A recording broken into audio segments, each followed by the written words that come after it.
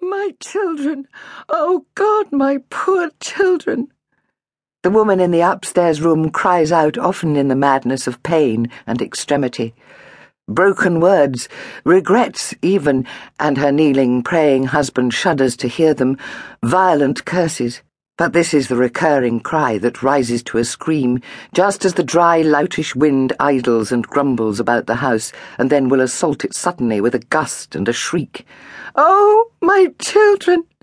What will become of my children? And this is his fight.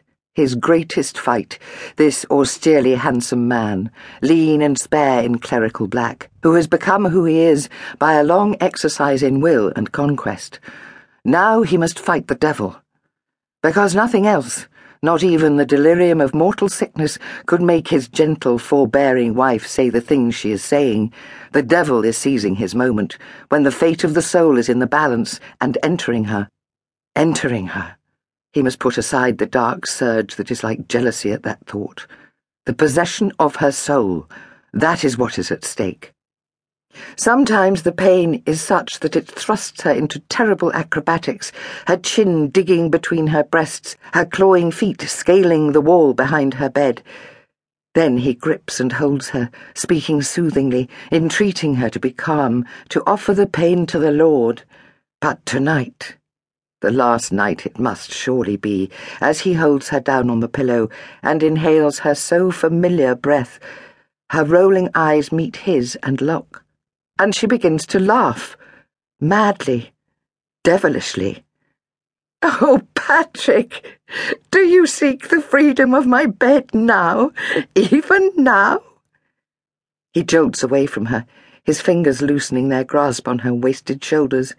But he remembers the devil and grips her again, and tries to ignore what the candlelight is doing with their shadows on the wall, making that familiar humped union.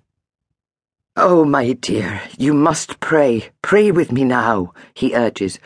Oh, great God in heaven, the old adversary is with us, here in this room. I know his voice. I hear him speak through your poor suffering lips. But what if— She stops, and he sees that she is hoisted on a great spike of pain. But she rides the obscene impalement, gasps and gags, speaks on. What if it is me speaking? What then? Dearest, hush. Fight it. Fight it. I fear for your soul.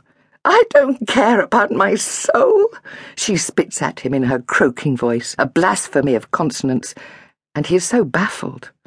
No, tired it must be tiredness, these endless sick-bed nights, that he can only stagger back to the chair and bury his head in his hands.